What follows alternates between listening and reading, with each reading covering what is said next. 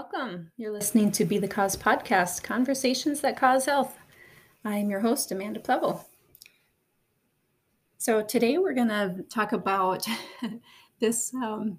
This podcast came about because of two separate women clients that came to me recently, but very similar and it just kind of triggered a thought that I wanted to talk about. So we are going to talk about beliefs and belief systems and whether I believe you can heal or not, and the 10 beliefs that I have that prove that you're not unsolvable.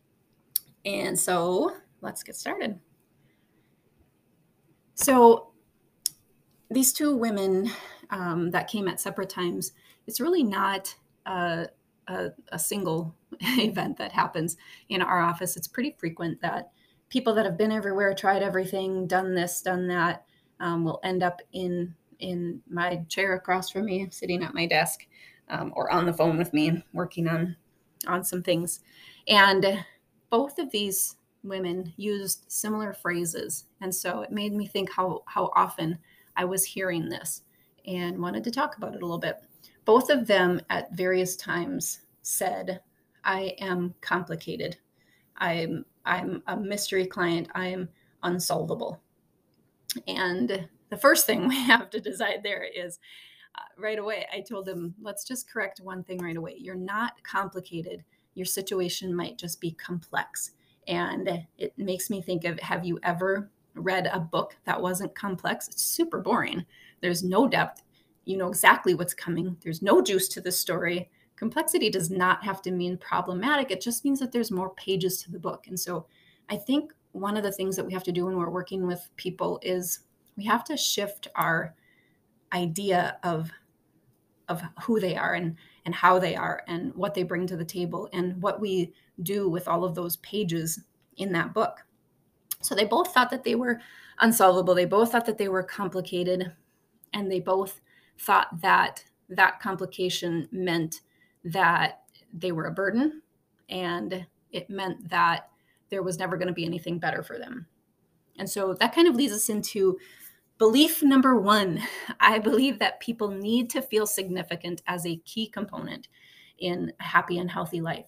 And when they've had a lot of health concerns that are now brought to the table, and that's where the focus ends up being, it's really hard to feel that significance and to remember who you are and what you are and what you're bringing to the table as well. If you're not feeling significant, if you don't feel valued or valuable, what really do you have to live for? What do you get up out of bed to do then? What are you excited to get up and do during the day? And why would you have any kind of big why to do anything in your life? So I think significance is a huge part. When you do feel significant, when you do feel valued or valuable, like when you fall in love for that, that next time, nothing in the world stops you. You feel like you have such a confidence. You feel like you're standing so tall and nothing's going to get in your way.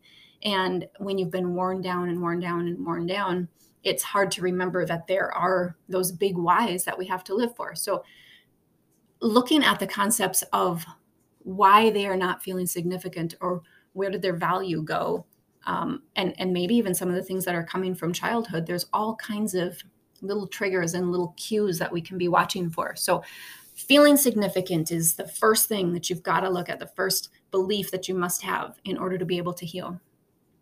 And secondly, I believe that one thing that is necessary if you're going to be working in a partnership with somebody that you're choosing to help you on your journey of whatever it is you're going towards in this life, is we need the opportunity to interview and go to somebody that we trust, especially in a case of complex situations where there's multiple layers of health issues.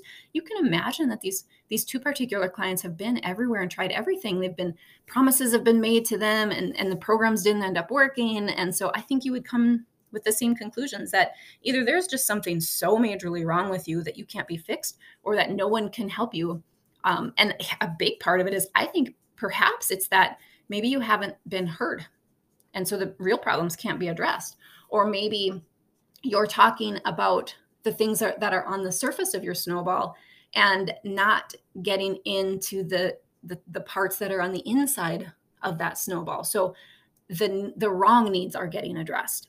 So I think that, and taking the time to know that it's okay and to know that it's allowed to call people and interview and have strategy sessions and talk to people without a commitment, these people that you're considering taking onto your team. I think it's important to do those kinds of interview and not have to get into a committed relationship right on that very first meeting, or picking that that doctor off the page and you've never known anything about them. So take the time to give yourself that right to search around and do your research and call and interview and look up and get all the facts before you make a commitment to something. And make a commitment when you feel confident, when you feel a sense of a little bubbling excitement, a little sense of hope.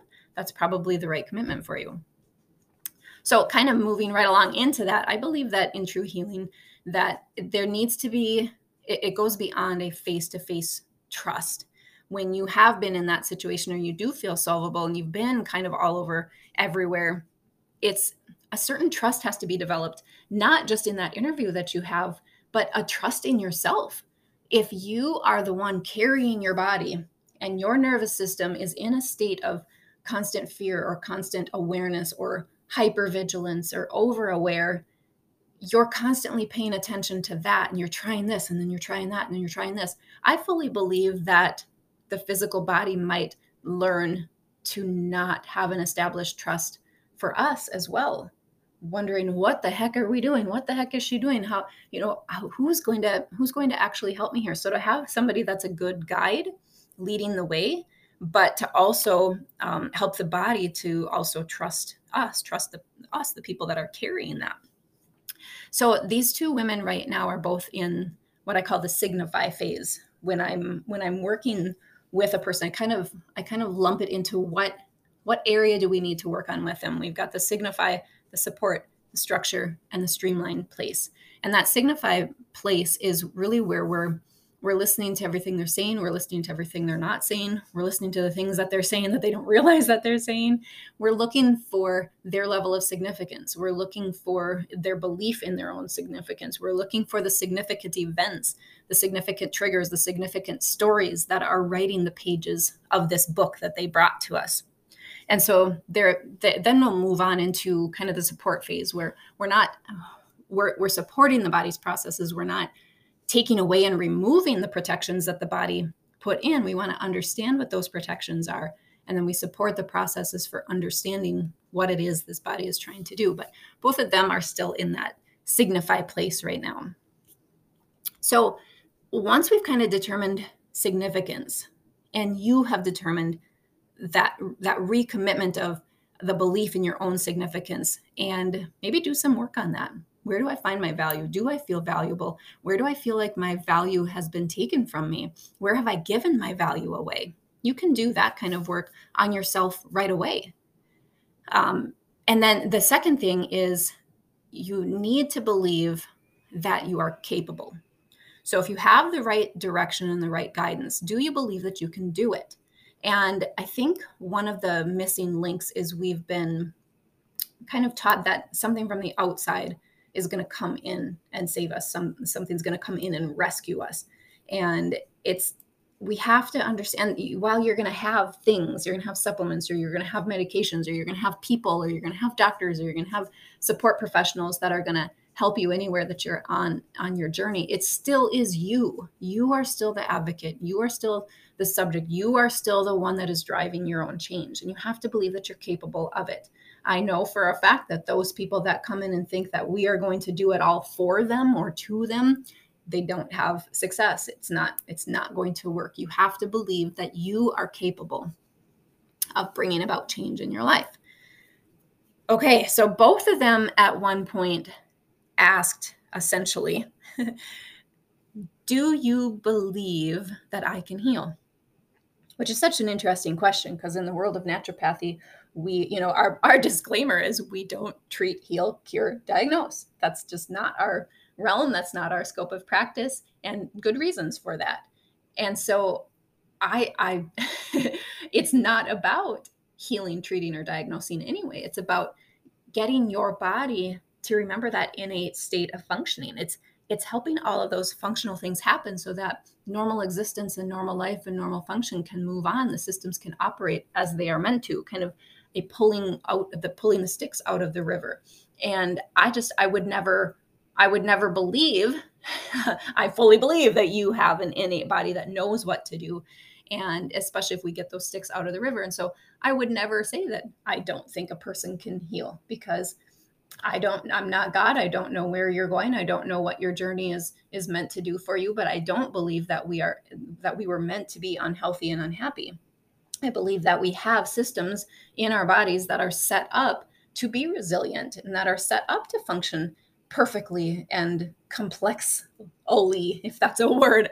I believe that. So I would never say that I don't think that a person can go through change. And here's the thing: nature is all about change. You are all about change. The very fact that we are still here is evolution. We are constantly in a state of change. Nature is constantly in a state of change. I can imagine that, if we were to picture that acorn underground cracking open and starting to grow and spread and become that oak, if we could understand the nerves and emotions of an acorn, we would understand that there's probably some pain in that.